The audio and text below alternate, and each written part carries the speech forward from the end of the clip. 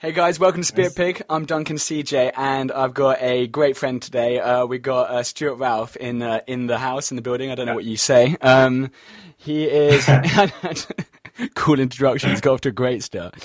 And in his own words, he wrote on his bio page, you started off with human. I'm not really sure why that was the first thing on your bio, but he's a human. He's a best-selling author of the book Challenge Yourself, I Dare You, A Better You in 30 Days.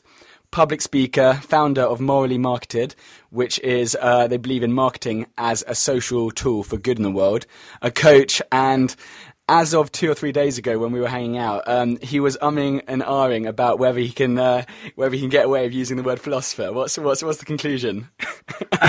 I'm sticking with it for now. You're sitting until with enough people tell me it's wrong. I think go for it. Philosopher. I like the sound of it. Like, you know, I might start being a philosopher as well. It means lover of wisdom, so anyone who loves wisdom is effectively a philosopher. Perfect. Lover of wisdom. So cheesy, but I like it. Yeah. Stuart, welcome. Thanks for being here. Cheers. Yeah, pleasure. Do you wanna just basically? I gave them just a little overview, but do you wanna just give us a little say hi? Yeah, no. Hey guys, it's a pleasure to be here. So you said about started off with human. You mentioned that I was a human. The reason I do that is partly, a bit tongue in cheek, it's trying to be funny, but also there is like a serious note to it because people always say, I'm a lawyer or I'm a marketer or I'm a dentist or I'm a mother, and all these things, they're all great, but that's not what you are. You're a human being, and I feel so much in life we forget that's what we are. And I feel a lot of the conflicts come from people saying, I'm a Muslim, I'm a Christian, I'm whatever, you know what I mean? So everything I do, I always push, I'm a human. And when I'm talking to someone, they're talking about, no, this is what I do, I can't do that because I'm this. I'm like, no, you're human. And if they're hating on someone, I'll bring them back. They bleed like you bleed, still human. And I try and put that because I think it's something we all need to adopt again. I like it. See, there's the philosopher coming out in you. Like, don't doubt it. Yeah. We're gonna be talking about a few things, but one thing in particular, we're gonna go into some detail about one thing which you've been doing for the last 10 years is these things called 30-day challenges, and we're gonna really go into that in a sec. But I'd actually like to take it back a bit because I read your book, which it's a fantastic book. I think it took me 1.5 years to read the 4th Harry Potter, but I managed to read your book in one sitting. So I don't know, either I'm getting a quicker reader, or it's a much better book, or I don't know. But short book as well. Yeah. Harry Potter. But it was an awesome book. I loved it. And one thing, just to set the scene, like. You got a master's, you got a great degree later on, but it didn't start like that. You like academia wasn't maybe your forte at school, like in the traditional sense. Like, and you went into detail about the difference between IQ and then EQ, like your emotional intelligence. But I think just for anyone maybe listening to this who maybe have been told at school that that they're not traditionally academic, like I think, what did you get? Like a D and 2 E's, or was that it? Well, A level I got pretty terribly, and then at GCSE I got, I couldn't tell you, but I got 3 C's and the rest were E's, F's, and fails. So it definitely it didn't come easy to me. But I guess to give a bit of background, as you kind of said, to anyone who's been told, they're not necessarily good enough in the traditional sense of academia. When I was in primary school, I was in special needs, or what they classify as special needs, which was usually you get held back a year. So for 2 years I was held back. And then so I skipped the 5th year. I went from the 4th to the 6th year. And the 6th year, I guess to any Americans listening, is the year before you go to high school, or maybe middle school for them. And so that obviously was ingrained in me from an early age that I was not intelligent. Which I don't think was the case. I just think much of my early life I was very much a slow learner. So then I got to high school, and I think that narrative played in my subconscious, and it kind of drove everything I did. And then I somehow got into sixth form, God knows how, and then pretty much bombed it. And but I guess the next bit to kind of say is, so when I my letter, what was it? The letter of grading. I can't remember the exact term for it. And I saw the 2 E's and a D, and then I remember like my heart sinking into my chest, and knowing I had to call my parents and tell them, that I fucked up effectively. I think they knew it was coming deep down, but they somehow, all parents are optimistic, right? Overly optimistic. And I called my mum up, and she's real tough love, and she was just like, so you got to get a job now. She's real, like, that was kind of it. And I always respected my mum for that. And then I called my dad up, and he's never been massively engaged in my studies until I started doing well, that is. And I told him what I got, and he just went silent. And then he just said, I'm ashamed. And I was like, oh, shit. Like, he's never expressed that type of emotion towards people. Yeah, it's a perfect story to tell women. But yeah, I always get the ahs. It's a perfect dinner table chat. But so from that point, I was then like, shit, I have to turn my life around. So the first thing I did, I think it was that night, I went on play.com, and which is similar to Amazon for those that don't know. Typed in life coach. Again, I don't know why I did it, but it came up, bought Fiona Harold's Be Your Own Life Coach. And that book, the main thing, it's quite a simple book, it's a village level book. And the one thing that did for me was told me that I just needed to change my beliefs and I could do anything I wanted. And I think that's the first time I'd kind of been told that in my life. And that for me, I believed it. I believed what she was telling me. And I kind of ran with it. And from that point, I haven't really looked back. And when I went to university, like, that still wasn't easy. I had to write a letter to get in because my grades weren't good enough. So I literally wrote this plead. And I think the only reason they let me in is because they needed the money and the attendance. But I like to think I rewarded their faith in me, or their greed in their money, because I got a 2-1 in the end. It wasn't until the second year that I started hitting the books. And the only difference between when I was failing at school and when I started to do well at university was I was interested in what I was studying. And I feel school fails a lot of people, and that's not, the teachers do a good job, it's the system, I believe. And because going back to IQ, there's a lot of people out there might not have great IQ or that good with words or academia, and the school kind of fails those people because schools don't measure empathy, they don't measure kindness and all these things that the world dramatically needs. And the ironic thing is you can make a lot of money out of being empathetic or being kind. There's you don't necessarily need to be good with numbers. You do on Wall Street and the City of London, but if you want to build, and like you're doing now with Spirit Pig, you don't necessarily need, I'm sure you're very intelligent, Duncan, I know you are, but you just need to have passion and interest in something. And so I guess anyone who's struggling at school it's not the end of the road, because I then went on to do a master's degree. And there's a longer story, I kind of go to the end and come back. So when I did my master's degree, I finished with the best grade in my class from my dissertation. So this is like, I'd never got an A at any point in my life. And the final piece of work I hand in, which is also the biggest piece of work I've ever done, is an A and one of the top marks out of 50 people from around the world that were doing this master's course. So it's kind of like, and the only thing I wanted it, and I killed myself working for it. So it doesn't matter, and I still don't believe I was nowhere near as intelligent as a lot of people in that course, but I was putting more of the effort in, and I think that's what matters. You're passionate and you loved it. Well, exactly, yeah. At the time, like, I really loved marketing, and it was the psychology part of it that really kind of fascinated me. But I had a real chip on my shoulder that I've got over it now, but like back then it was like I still need to prove people wrong, because people were telling me, not my direct family, but other people were telling me, you're not intelligent enough to do a master's degree and all this, and I'm like, come on. So like I was just like, I'm going to prove you wrong. I was getting up at like 6 a.m. reading my book, getting on the train, reading, then I'd go to lecture, I'd record it, and then I'd go to the library, read, and I would come home, read on the train, go straight to bed, get up early. I did this, like, I didn't have a social life, I cut out everything else, because I was like, I'm going to prove these wrong. And I'm glad I did, because it led on to a good career and to where I am now. Yeah.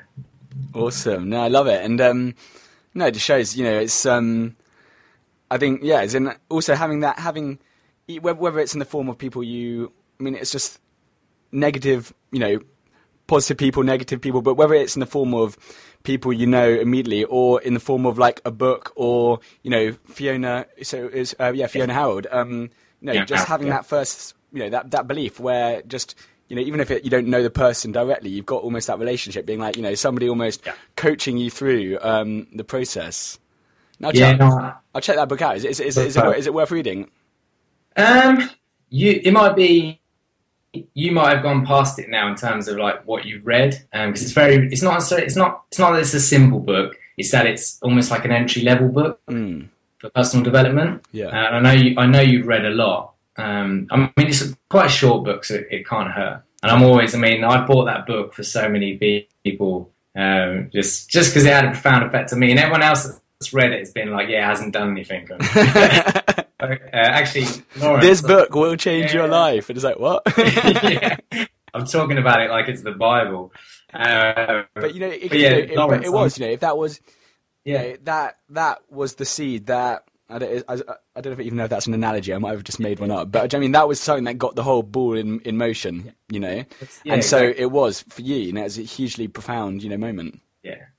Awesome. Exactly. And that's what as I say, I'm such an advocate of reading now because, that one idea in that one book changed my life. And I dread to think where I would be if it wasn't for that. I wouldn't be in a bad place, but I wouldn't have explored the kind of wonders of the world, so to speak. I wouldn't have explored my mind and truly understood life as I'm starting to now. Yeah. So I'm always buying books for people. I've set a goal this year to buy one book a month for someone who I feel needs it. So I'll kind of pick a book that I've read, buy it for them. I'm always encouraging people, but the reading rates are so low in terms of people just don't want to read. But you do have Audible now. That's what I do. Like, I'm better now, but I'm dyslexic, and so reading was always such a challenge and a stress for me. Like, as in, it wasn't like a fun, enjoyable activity. It was really just I associated reading with like really hard work, and now I've just it's not too bad. But so audiobooks were almost they sort of opened the floodgates. I think up until about 5 years ago, I think I'd read like Harry Potter and Stick of the Dump or something. But now just that's the same as me. But now, I'm obsessed with learning, like reading, just like 30, 40, 50 books a year. And it's just the ideas and the inspiration, and I absolutely love it. Oh yeah, it's awesome, man. If anyone wants to change their life, all they've got to do is read. It's that simple. Somebody said the other day, I can't remember who it was, but it was two of the keys. Just it was just the books you read and the people you hang out with are just the catalysts to you can completely change where you are, and everything, that your future, your mindset. It's all about what you put in is what you get out, right? Yeah, absolutely. So how did the whole for the people who don't know what a 30-day challenge is, you'll obviously be great to just give us a little overview exactly what that is. But where did it start? Where did it begin? What is it? Yeah, cool. So it kind of started from after I read that initial book. That kind of blew my world open, and from that point, I was just craving knowledge. I couldn't get enough reading. I couldn't get enough speaking to different people who were kind of on this type of journey, listening to, not podcasts back then, but like YouTube videos and stuff like that. Anything I could get my hands on. And at first, a lot of my friends thought I was weird and insane because, to develop yourself to a lot of people is a weird concept. Anyone listening to this obviously isn't going to be of that mindset, but I'm sure they can relate. You talk about something. When you say to one of your friends, like, what are you doing? Do you want to come to the pub? You're like, I'm going to the Excel Arena because I'm going to a 2-day conference. They're like, what are you on about? I'm going to a seminar about like mindset. They think you're crazy. Yeah, they're like, what's wrong with you? It's like nothing. I want to get better. That's why I hate the whole term self-help. Instead, I'm like, it's not self-help, it's personal development. I know. Yeah. I think even personal development is like almost like it's almost getting like it's almost like even though it's a great phrase, like you got to constantly change the phrase because it seems people like I don't know I'm a personal development junkie. I'll admit it. Sorry, I just interrupted you.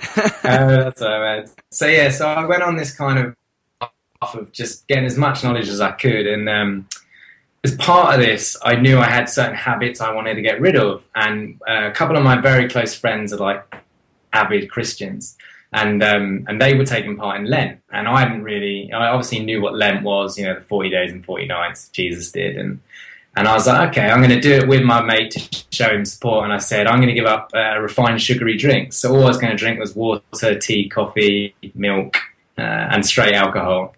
Although arguably, there's a bit of sugar in alcohol, I think, in the distillery process. But I wasn't going to be sober as well for a month. So I think I was 18 at this point, or maybe, 18. And I'm trying to remember my point here. Yeah. So I started quitting that, and I just found it unbelievably hard. But I did it. And I found that at the end of it, I felt I had so much more energy because I wasn't pumping sugar into my body, so my energy levels weren't spiking like this. And I kind of got a kick out of disciplining myself. It sounds almost sexual, but it's not. Yeah. It was like if you read the book, you see that you try and try every chapter ties into something sexual in some way. Well, it's the easiest form of humor, isn't it? But so I just found that when I disciplined one area of my life, which was giving up sugary drinks, and at the time I was consuming quite a lot, I guess as much as any 18-year-old kid does. And because I disciplined that area, all the other areas of my life started to fall into place, because I started disciplining other areas. Because I was motivated from that one, I got motivated to sort out other areas of my life. So after that, I was hooked. So I was like, I don't want to wait another year to Lent, and I don't want to do 40 days because I think that was a bit too much. I don't know how Jesus didn't eat or drink for 40 days. It's quite special. But so I decided to do 30 days, and I think I gave up sugary drinks again. I did it because I was like, I want to kind of quit even more. And that worked again. Didn't fail it, and then I started doing other challenges, and as you see in the book, I go on to quit masturbation for 30 days, which every guy has a problem with it, and probably 50% of women have a problem with it. And that again, that. Where do you get your stats from? Yeah, you did market research for the book. Exactly, man. Day 31 was glorious, and the ban was lifted. What else have I done? You read it recently, you could tell me. You did that. You tried, because you had some successes, which are just straight up successes, and then other ones which are failures. But the failures, as in you're learning more about yourself, the whole process, and the reason why you failed. Like you did, you tried to do Spanish. You tried to do there was a couple of some good ones. And I was looking down it, I was like, shit, I need to actually. I will start a 30-day challenge, and then we'll get you on in the future again, and we'll talk about if we succeeded or not. Yeah. You will succeed. You're now the pro, but I will accountability. I will do a 30-day challenge. I'll do a few. I'll do that. But yeah, as you're saying, I gave up. So what I kind of do is when I get inspiration in an area, or I feel I'm too dependent on something, I use the 30-day challenge as a tool to kind of either learn something or give something up. And I find it quite compelling, because if I just try and give something out, I have no motivation. But I find the framework of 30 days, it's easy to follow, the structure's there, and I can kind of see it through. And I tell people about it, so I'm held accountable for it. Yeah. One I did more recently was actually about 9 months ago now. I did a 30-day challenge to be a vegetarian.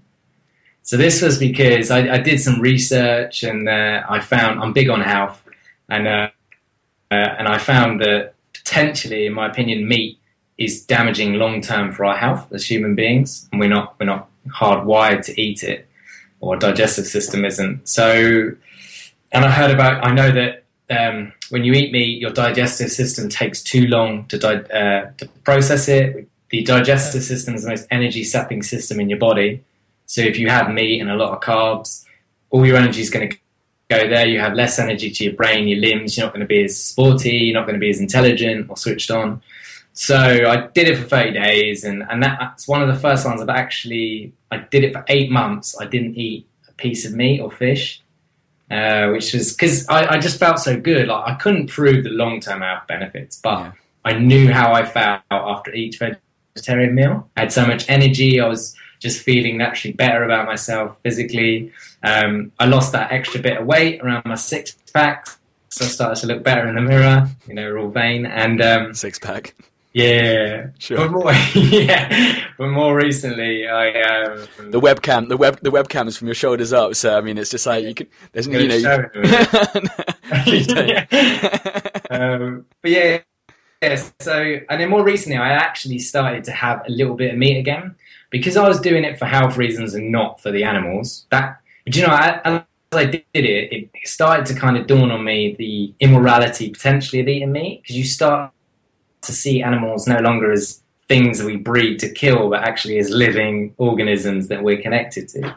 But anyway, it still wasn't enough about that for me not to eat it. So, I mean, in the last sort of 3 weeks, I've had meat sort of 4 times. But what I'm kind of doing is I'll eat meat probably maximum once a week. And I don't buy it when I go shopping. It's only if I'm out eating because restaurant vegetarian meals are terrible. Like they don't give enough choice. But that was kind of just to show that I feel we, as humans, when we find a belief in a lot of cases, we latch onto it. And, especially with religion, and we're like, I'm right, you're wrong, when we should always be in a position of questioning. And the reason I ate meat again after 8 months was because I wanted to make sure I wasn't still being a vegetarian because I was being stubborn.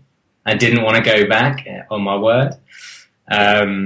So I did it, and I was like, I didn't really feel like I was missing anything, but a little bit. So I'm kind of seeing it as a treat, but kind of like chocolate. But yeah, I think that's important for people to always stay in that position of, I love my belief, but I'm willing to give it up at any minute if I'm disproved wrong. Constantly be questioning, constantly be challenging, constantly be open to new ideas, that curiosity, I guess, just being constantly curious, constantly asking, there's, in the book you mentioned like 5 big benefits, and maybe touch on those, but one that jumped out at me in particular was because you've got things like you said, like Lent or any of those things, and in the past I've never really been drawn to Lents and giving up stuff, and I don't know why, but I'm like, well, why do I have to give up stuff?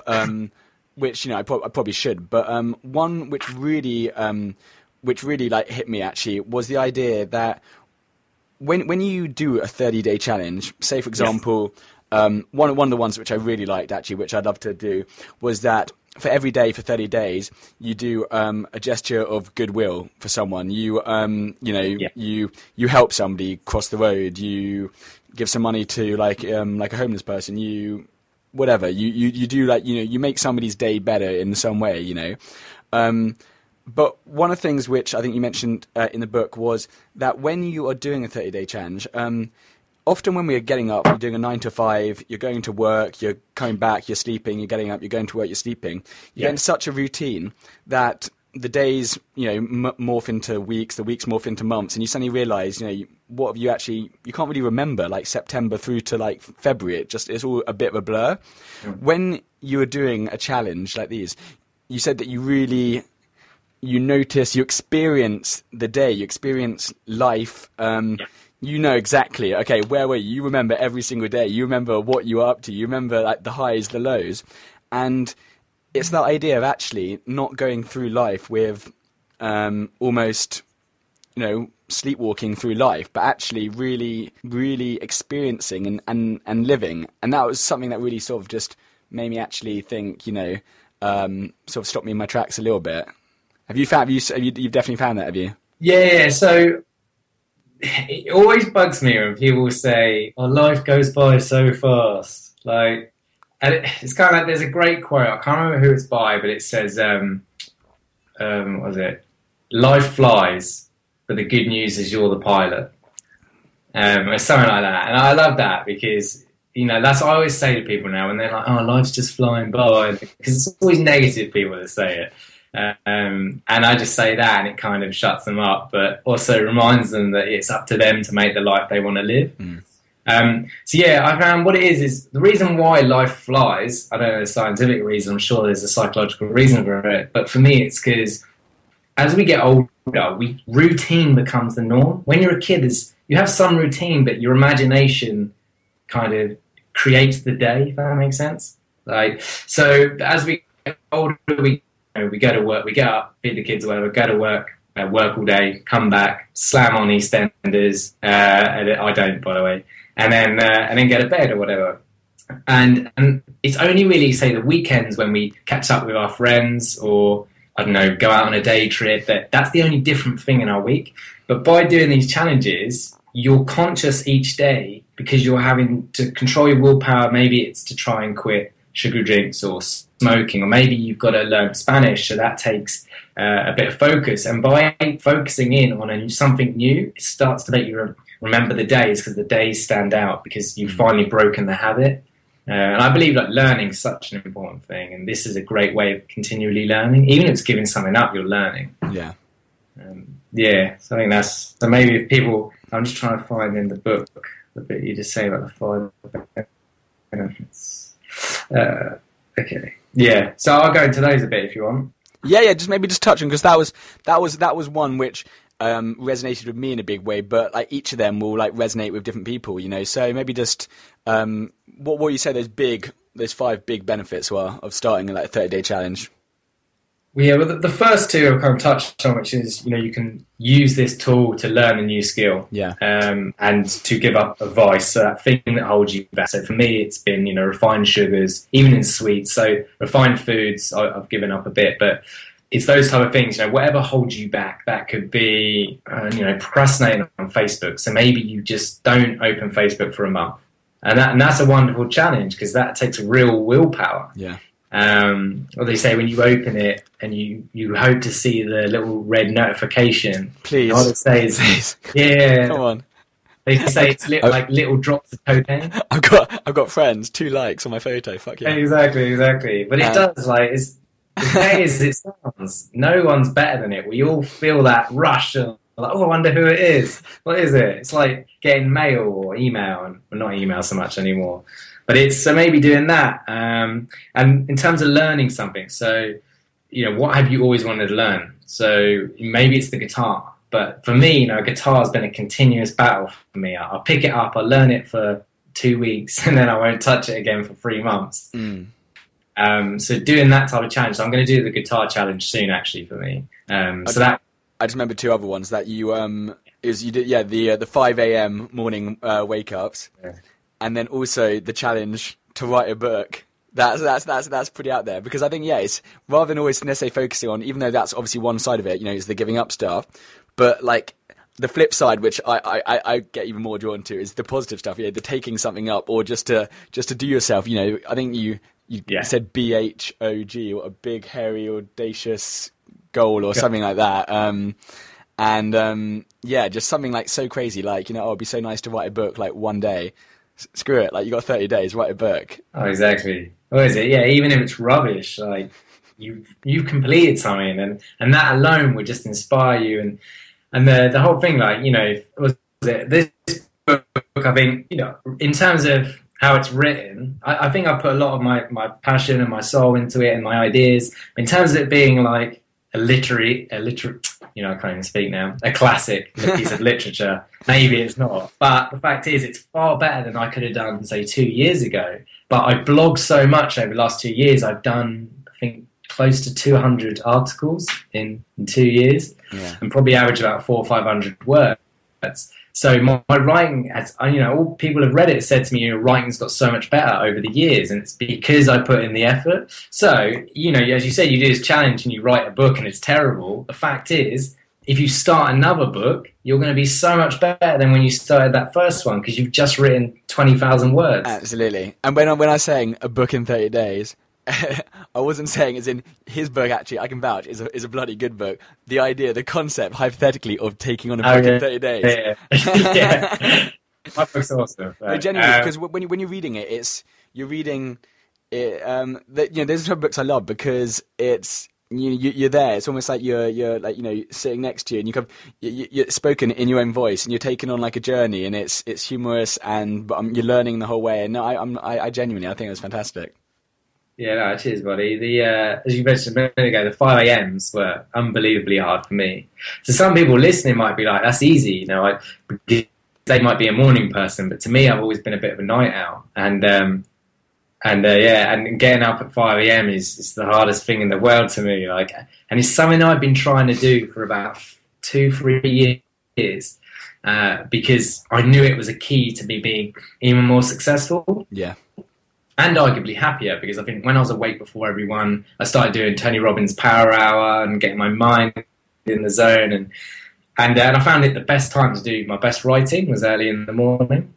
Anyway, so that was a tip. Actually, I'll go into that. Is I failed it the first time, and I told my friend about it because he was kind of holding me accountable. This is the 5 a.m. wake up. 5 a.m. Yeah, sorry. And I failed after about 10 days. Might have even been less. And he was disappointed at me, and that was it. And then I said, okay, right, I'll give you £100, and if I don't get up one morning at 5 a.m., you can keep the £100. And then do whatever you want with it. And that held me accountable, because there was a couple mornings when I was like, I do not want to get up, but I also don't want him to have the £100. So there's actually a charity, a website where it has the worst charities in the world, like the most awful registered charities. So there's one for like a neo-Nazi party. There's all different kinds of awful humans existing on that site, and the idea is you go on, so if you don't want to give it to a friend, you can say, right, I'm going to donate £100 to the Nazi party, and if I don't do it, I don't know how they make sure you don't do it, but if I don't do it, that money then gets given to that Nazi party. So it's mental. So it's a way of holding yourself accountable. We'll link up that website in the show notes. Yeah, I'll find it. I didn't use that because I didn't want to fail and give money to Hitler, but because he's dead. But so I guess so there's those two ones, and then I've mentioned increased discipline, which is a huge one for me now. And I know when my life's not going right, it's because I'm not disciplining myself. And I mean, discipline is such a negative word because it's what we do to naughty kids, or our parents discipline us. And the reason they do that, though, is because we can live a structured and more happy life. And I think we all need that certain amount of discipline in our core areas, so then we can be free and do what we want. So for me, discipline is a very freeing thing. But the fourth one was kind of, it awakens you to your greatness. So this one for me kind of touches on personal development. So I knew a lot of people that are going to read this book might not be into personal development because they just naturally find it through Amazon's algorithm, their search results. So one of my missions in life is to get other people hooked on kind of philosophy and personal development, because I feel our kind of part of our existence is to explore the universe and try and find that truth, whatever it is, whether it's one truth for everyone or everyone has their own truths. And I feel life is so much richer. There's a point where you overanalyze, but life is so much richer when you're seeking that. And I think we are all great, and it's up to us to kind of find it. And the beauty's in the journey, not in actually ever realizing it. And then I think that's an important point just to reiterate, because if you on the one hand, goals are awesome and they're fantastic because you've got something to aim towards. But then if you only focus on the end result and you kind of just don't really necessarily, you don't necessarily enjoy the whole experience, and actually it should be. Is that kind of what you're trying to say? Like it should be actually the whole process itself should be something which is exciting. Yeah, 100%. So I mean, a good example of that is one of my friends he's really goal orientated, and it's worth saying I'm goal orientated as well. But he's like he's kind of got his goals to be very, very wealthy, and I have 100% confidence that he's going to achieve them. He's that type of person. He will sacrifice his social life to work on his own stuff, on his own ventures, and he's good at taking risk. But the thing that worries me about him, I'm not obviously going to name him, but he's so focused on the end goal. And yes, you're going to get satisfaction from striving towards the end goal because he's getting to learn business and stuff like that. But I feel he's sacrificing too much of his personal life and things like that. And ultimately, human connection is one of the greatest things we can have as a human being, whether it's helping someone or just connecting with a friend. And I feel he misses out on that. And I feel a lot of people who are unbelievably goal focused, that's what they miss out. And as you said, that's the journey. I feel it's the time. It wasn't Nelson Mandela. I think I quoted him in the book where he says, you know, I'm climbing up the mountain, and when I get to the next kind of bit, the cliff precipice of the mountain, I just stop, take a second, and look at the view, see how far I've come. And I feel that's important. Each day we need to just enjoy it, and then but do all we can, but enjoy it, and instead of being so focused on the next thing, be focused in the present. Yeah, absolutely. No, absolutely. It's good advice, and I need a, you know, I'm guilty of that myself. You know, so it'll be fine, and then suddenly I realise actually I've just lost maybe gone a bit too blinkered on just one thing, and then other things sacrificed, and so it's that constant just having to check in actually to, you know, you suddenly realise you actually haven't seen anyone for like 2 weeks, 3 weeks, and you know. No, I agree with that, man. But that kind of, I guess this kind of relates to the goal thing. I saw a quote yesterday which blew my mind. It said, the light at the end of the tunnel isn't an illusion, the tunnel is. It's kind of like saying, you know, the goal is that light. Okay. It's the tunnel, which is everything else in life. We kind of, that's the illusion. Like, I always say to that guy I was referencing a minute ago, I always say to him, you know, everything you seek, you already have. Yeah. And that's a very like Buddhist type thing to say, and it's something I'm still trying to get my head around. And most days I'm like, tell myself to shut up because I don't get it. Yeah. But it's like, you know, all these Buddhists and everyone else have always said, you know, everything we seek. You know, people buy a Ferrari because they want that positive feeling that the Ferrari gives them. They can have that positive feeling now. Yeah. You know what I mean? I'm not saying Ferraris are bad because beautiful pieces of. So I see you tomorrow driving around in one. No doubt, one day. No, but I know what you're trying to say. Yeah, no, it is because you're constantly looking. You know, it does sound, you know, cheesy, but it's true and it's obvious. You know, you're constantly seeking from stuff from outside of yourself, exterior stuff, but all of the things, you know, which you're trying to achieve, you've. I'm trying to say it in a non-corny way, but I mean, you know, all these things, you know, you're trying to either achieve happiness or a sense of fulfillment or a sense of peace or calm, and you can achieve these just through, you know, just having a good relationship with yourself, like meditation, faith, you know, family, relationships, whatever. But you don't actually always have to be seeking something more. Yeah, I feel because I guess some people might now be thinking, yeah, but I want, you know, an Aston Martin, I want blah, blah, blah. And there's 100% nothing wrong with that. I think the thing that I'm kind of coming to terms with is we all need to get to a point within ourselves first, or while we're trying the other things, where we're like, I understand and now know that everything I seek, I can have now, and I choose to be blissfully happy in this moment, whether that's through meditation, whether that's through gratitude exercises, or just realizing how great we are and how much of a miracle we already are. And then once you have that, trying to get that Aston Martin or maybe building a charity to help someone, those things are play. If that makes sense. Yeah, and now you're playing from your greatness. You're not an empty person trying to seek greatness. Yeah. If that makes sense. Yeah. You're starting at the end and then working back. Exactly. No. Yeah. You're not having these toys, these gadgets to try and achieve that sense of worth, fulfillment. You've already got that. Yeah. These other things are bonuses, sure, just chuck those on, but they don't add to your... Exactly, yeah. You're a better philosopher than me. You can actually articulate it. I just do hand movements and go, That's impressive, and then you have to finish off by saying exactly, so, and then we brush over it. No, it's good, man. I like doing... the thing about me, people always say that to me, but it's like, I don't like furthering. If someone's like made the point perfectly, I don't like kind of furthering it. Yeah. You know what I mean? Like I'm very, very like I choose my words, but the same way I'm always doing hand gestures face to face, and people I'm looking at them and I can see them just staring at my hands, and it just distracts me. It's irritating, but yeah. Amazing. So what would be some of the okay, so you described some of the challenges you've done. You've described some of the benefits that you can get out of them.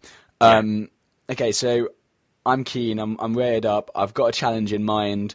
I know, what I'm hoping to get out of it. Like, what kind of, tips or advice could you give me to try and, actually, so I don't give up on day 5 or, Yeah, of course. So the biggest one is understanding your reason why you want to do it. So it's not always going to be a powerful why. So I don't know if anyone, I know you would have seen it, the video about, what's your why, Simon Sinek, Eric Thomas, the motivational speaker, always talks about you need a why. Yeah. And they're right. They're both right. It's so powerful. It's not always going to be a grand thing like I need to give up sugar because if I don't, I'm going to die from diabetes or I'm not going to see my kids live. That's a perfectly acceptable why, but everyone's not going to have that. It might just be, I want to learn the guitar because I'm tired of coming home in the evenings and just sitting in front of the TV. I want a creative outlet to truly express how I feel and I want to learn something again. So that is also, you've made that into a powerful why. It's not life or death, but you've now made it meaningful to say it's going to make your life richer. And that is something you want to visualize that. What does that look like? How do you feel when you're fluently playing the guitar after day 30? And then every time you feel down on day 6, day 7, you visualize that. It's triggering those emotions again. And you're less likely to quit because it's easy when you get to day 5 to be like, why did I even start this? Which I've done a few times. So that type of thing's really powerful.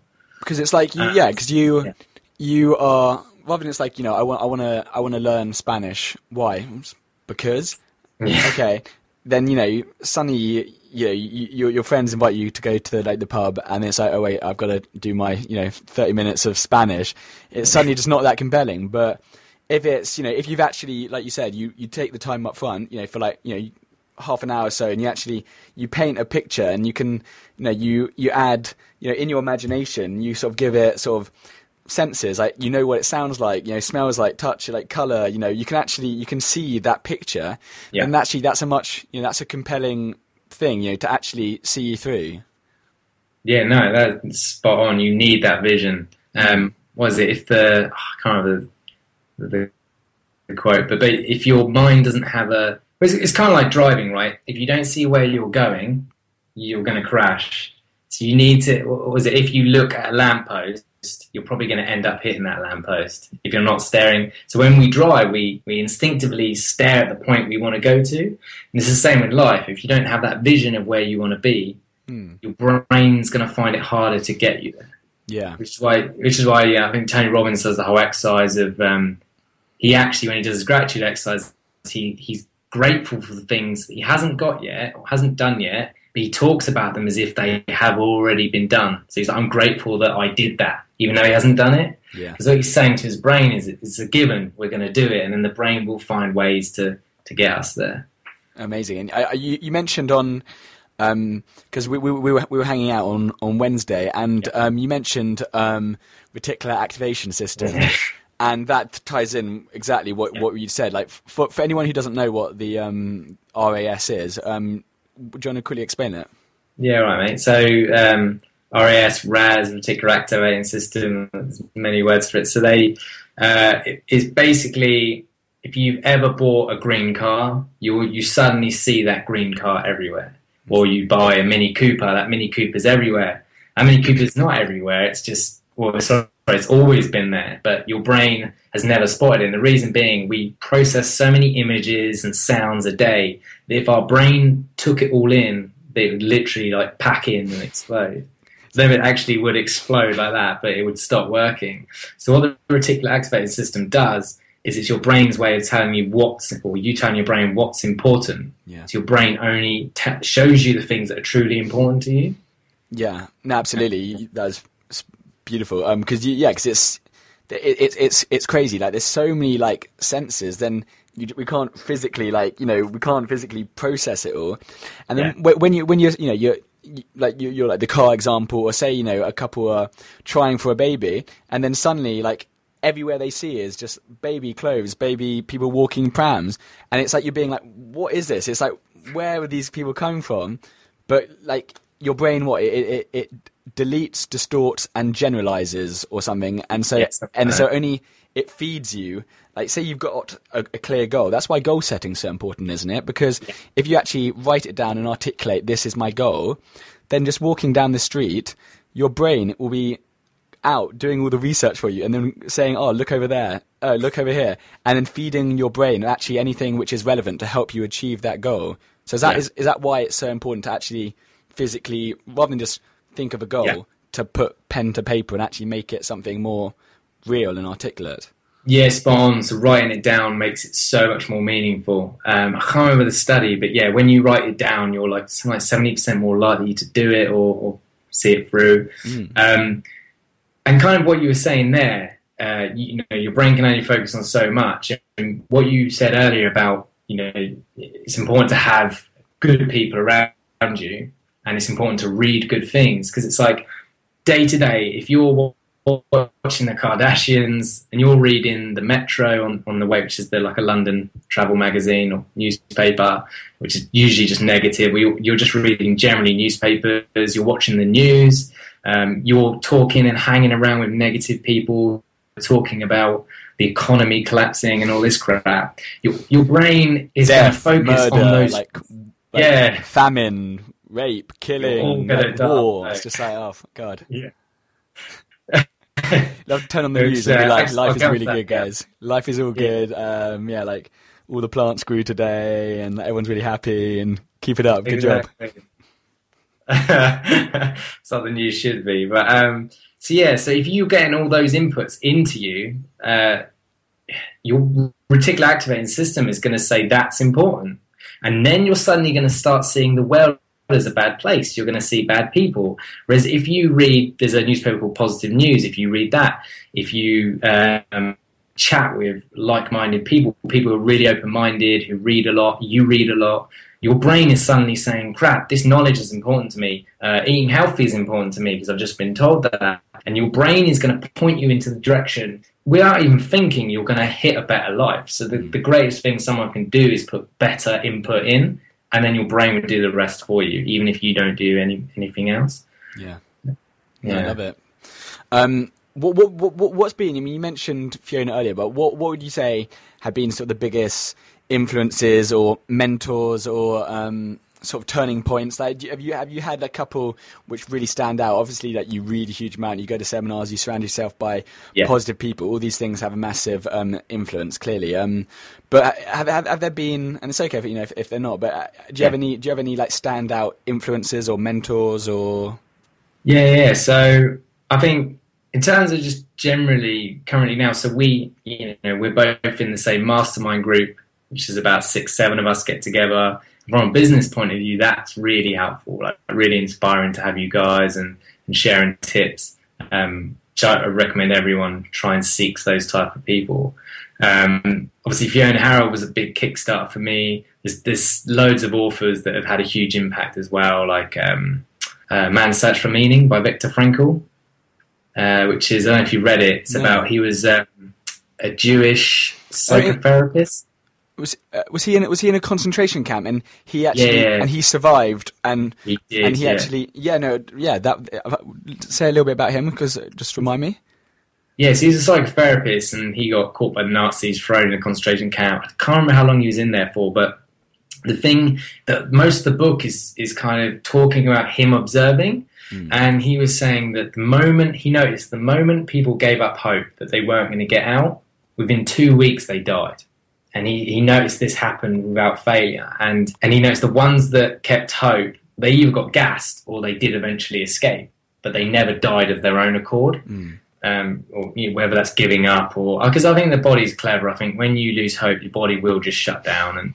And it's a sad book, and it kind of... You're sickened by that a human could do that to another human being, but it's very liberating as well, because he says, whatever you're suffering in life, as soon as you find meaning, it stops being suffering. And that is a message that always sits well with me. Like whenever I feel like I'm going through something, I just think of that, I just got to find a meaning in this. And then that kind of switched on its head, and now it has a purpose. It's no longer suffering's sake, right? So that was a powerful book for me. Trying to think of other books. Okay, so Eric Thomas. The hip-hop preacher. Yeah. When you want to see it as bad as you want to breathe, then you'll be successful. So that kind of links back to I've got him on my iPod. Like you wake up and it was quite funny. You know when you plug on in a car, if you plug in your iPod, Sonny, it was pop up automatically on like the last song or something like that. I was in my girlfriend's car and Sonny plugged my iPod in. And then suddenly, like, there was, like, being screamed out, like, you could do it, come on! And it was, like, this super pumped, aggressive. And she looked at me like, what are you doing? What are you listening to? It's my morning, like, wake up, I go to work and, get dressed. I'm walking down the street and then I'm being yelled at. But, like, yes, I can do it. I can do anything. It's unbelievable, man. He's awesome. So that was... I guess anyone who hasn't listened to this hasn't seen that, just type in Secrets to Success on YouTube and you'll see the video that made him kind of go viral sort of 7 years ago now. So this was when I started my MA. I obviously, I had doubters or haters and I was doubting myself still. I still had that awful... Haters? Are you a rapper? Yeah. They were sipping on Haterade. But... So I was, I had that awful conditioning. So I went to YouTube and just typed in, kind of like I did with Play.com, but I just typed in Secrets to Success. Again, don't know why. And then pulled that video up. And at the time it had like 3,000 hits or something. It's tiny to what it has now. And it was so powerful, his story. And it kind of, it was like, here's a guy who was homeless, who was a school dropout, who was failing school, and now he's getting his PhD, and it was like, wow, he's worse off than I am, but he did it. So what's my excuse? All I've got to do is kill myself working hard, and I could do it. Yeah. Not obviously literally kill myself. It's the surest way to failure. But so anyway, I did it, and that was so powerful to me that I eventually got it tattooed on my arm. Right? I'll show you. Have you ever seen this? No, I haven't seen it. Oh, I thought I saw one on your collar blade. So, can you see it? Yeah, it's all there. And that's his signature there and the date. So I got that 3 years ago, I think. And then I met him at his London event. And I showed him it, and he was like gobsmacked. And he signed it for me. And the next day I went and got it tattooed. And I'm not a groupie, like I don't necessarily listen to stuff that much anymore, but because of the impact he had when I was a young age, like he really helped me achieve that. Yeah. So that was kind of a profound moment for me. I was going to say, it sounds like there's been they're big sort of turning points. First the Fiona Howard, and then the Eric Thomas. When you're at a low, you then, I don't know, whether it's your gut high or whatever, like you suddenly feel the need to suddenly go online, Google something, and then you suddenly got hit with an answer, like both times. It's quite strange. The internet has been my biggest saviour, I think. but it's a good thing. If I hadn't seeked good knowledge or better knowledge than my environment was giving me, I would never have changed or in the way I wanted. And that's kind of the biggest thing for people is, if you're not happy with where you are, you need to change something. And probably the best way is either changing some of your friends, your family if you can, or it might just be changing the input you're putting in from TV, the news, and books you read. And you do that and you get shown new ways of thinking. And often a lot of it is, seeing that people have had it worse than you and they've still made it. Yeah. And there's always... It puts into perspective, doesn't it? Exactly, yeah. So he's always going to be kind of a big mentor. But he very much targets the younger audience. So I still listen to his stuff, but it doesn't necessarily have the same impact. Yeah. And then who else? There's actually a guy called Peter Hassett, who is a very successful property entrepreneur. I'm looking at that. Peter Hassett. Yeah, I can introduce you if you want. So I got introduced to him through Lawrence, actually, and this was a few years ago. I first had a Skype chat with him, and the first time he talked to me, he spent like 5 hours on Skype, just like downloading information to me, and then we had another Skype chat a week later, and again he was like 5 hours, and this guy has so much energy. He's from Portsmouth. He's really like, every other word is fuck, but he it was so touching to have someone invest so much time into me when I wasn't paying him. He wasn't getting anything out of me necessarily. And we got to a point where me and Lawrence, this was about 2 a.m. and we both had work the next day. We had to get up early and we were both really tired, and it was only audio. We couldn't see each other, and he could tell we were slacking. He just went, "Are you two lagging on me?" He's like full of energy, and we just like, "We got to go, mate." And he's laughing, like full of beans still. But he really helped me with like financial education. And so I think the big takeaway from this, well, from listening to you, but you might have your other one, is just that, well, as in help is obviously out there. You just got to just be actually open and willing to actually seek it out, whether it's in the form of books, internet, mentors, people, like, there is help there. Fully agree with that, man. You got to help yourself. And it was in the Bible, it says, knock and the door will be open to you.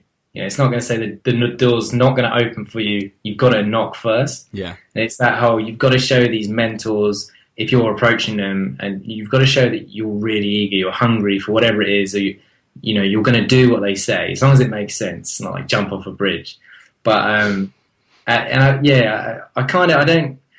know if I 100% believe this. This is just kind of like a nice little belief system I have, which is, when you make effort, the universe rewards you. So, as you're saying, at times you felt people came to you at the right time. Yeah, absolutely. And I don't believe that was a coincidence. And have you ever read The Alchemist? Yeah, I love it. Yeah, that's actually one of my favourite books of all time. And I actually outsold that in the month of September on Kindle. I remember didn't you screenshot screenshotted like your name above like Paulo Coelho? Should have Instagrammed him as well. And I'm sure he would have loved that. Yeah, he was like, "Yeah, I'm still a multi-millionaire." What was I say? Yeah, so in the book Alchemist, it says, what's the quote? Something like, "The universe conspires to help those who are chasing their dream," or something like that.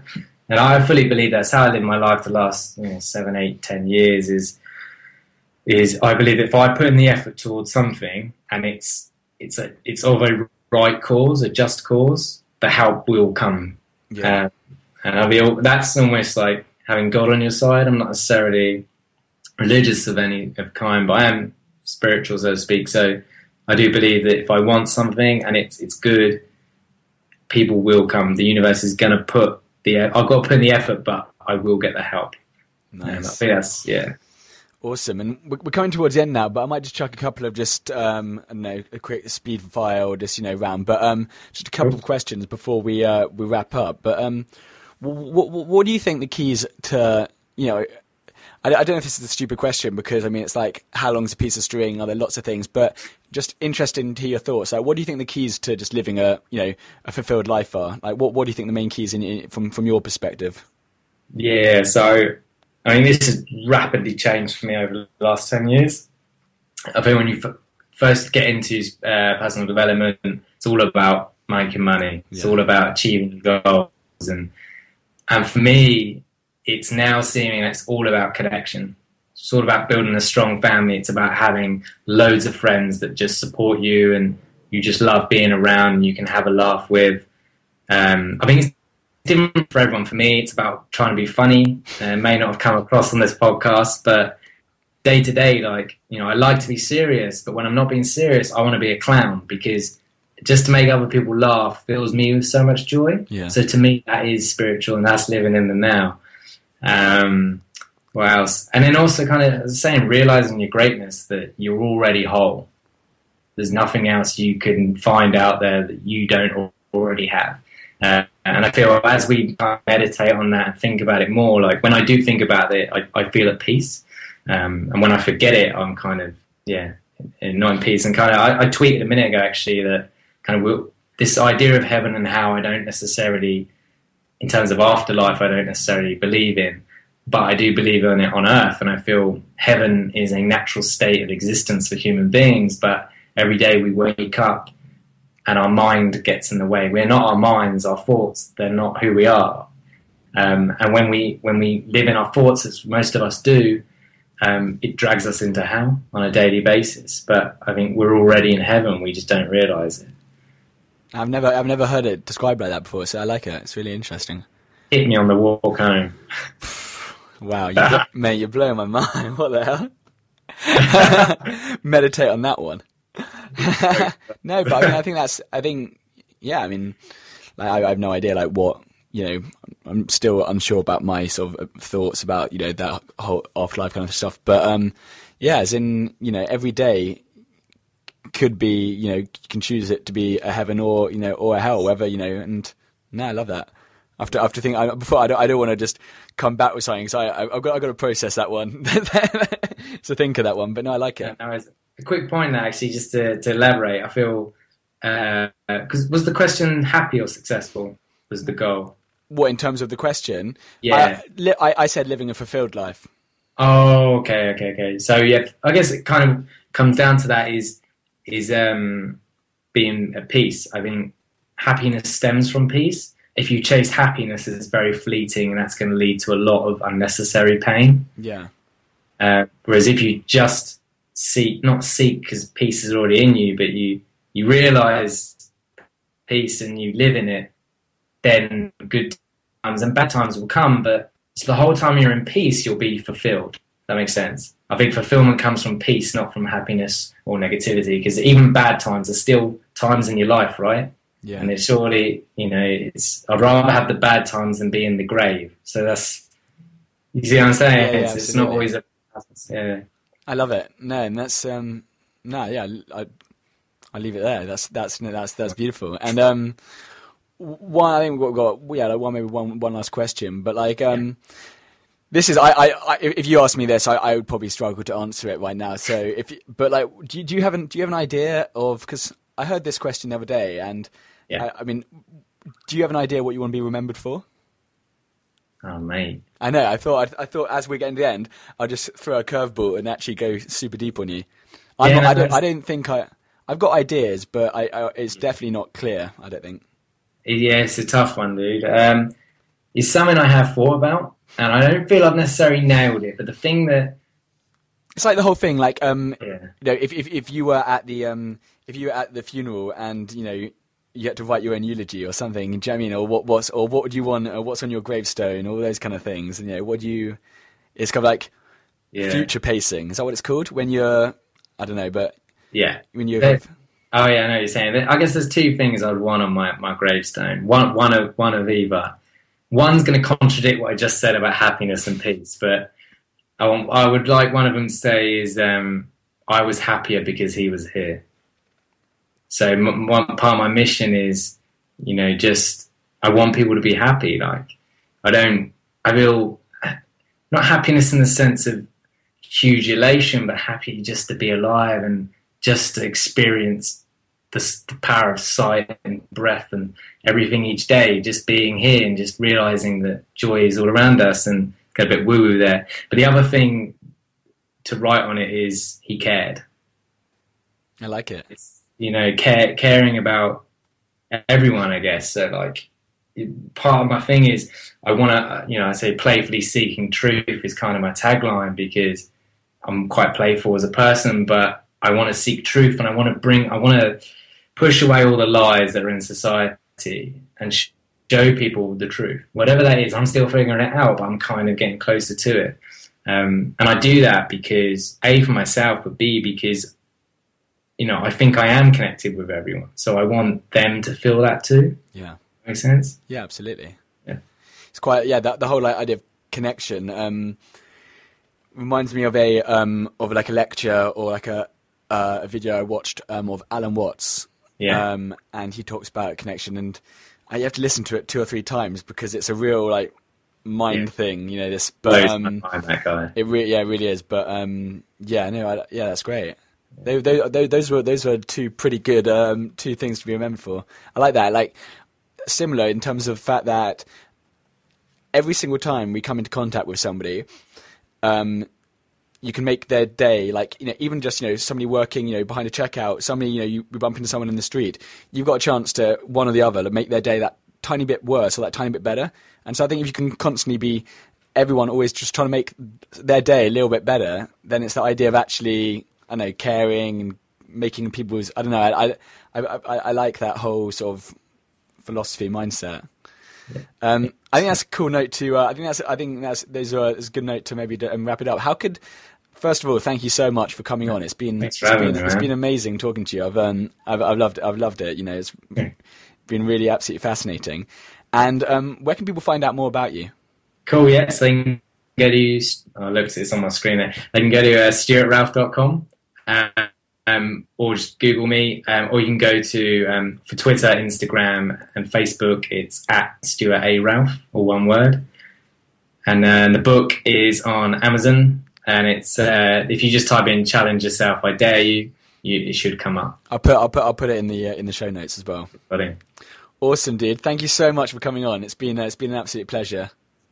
Yeah, no, cheers, guys. Thanks, dude, for that, and I hope everyone's learned something. Catch you next time. Cheers, buddy. Cheers. Take care.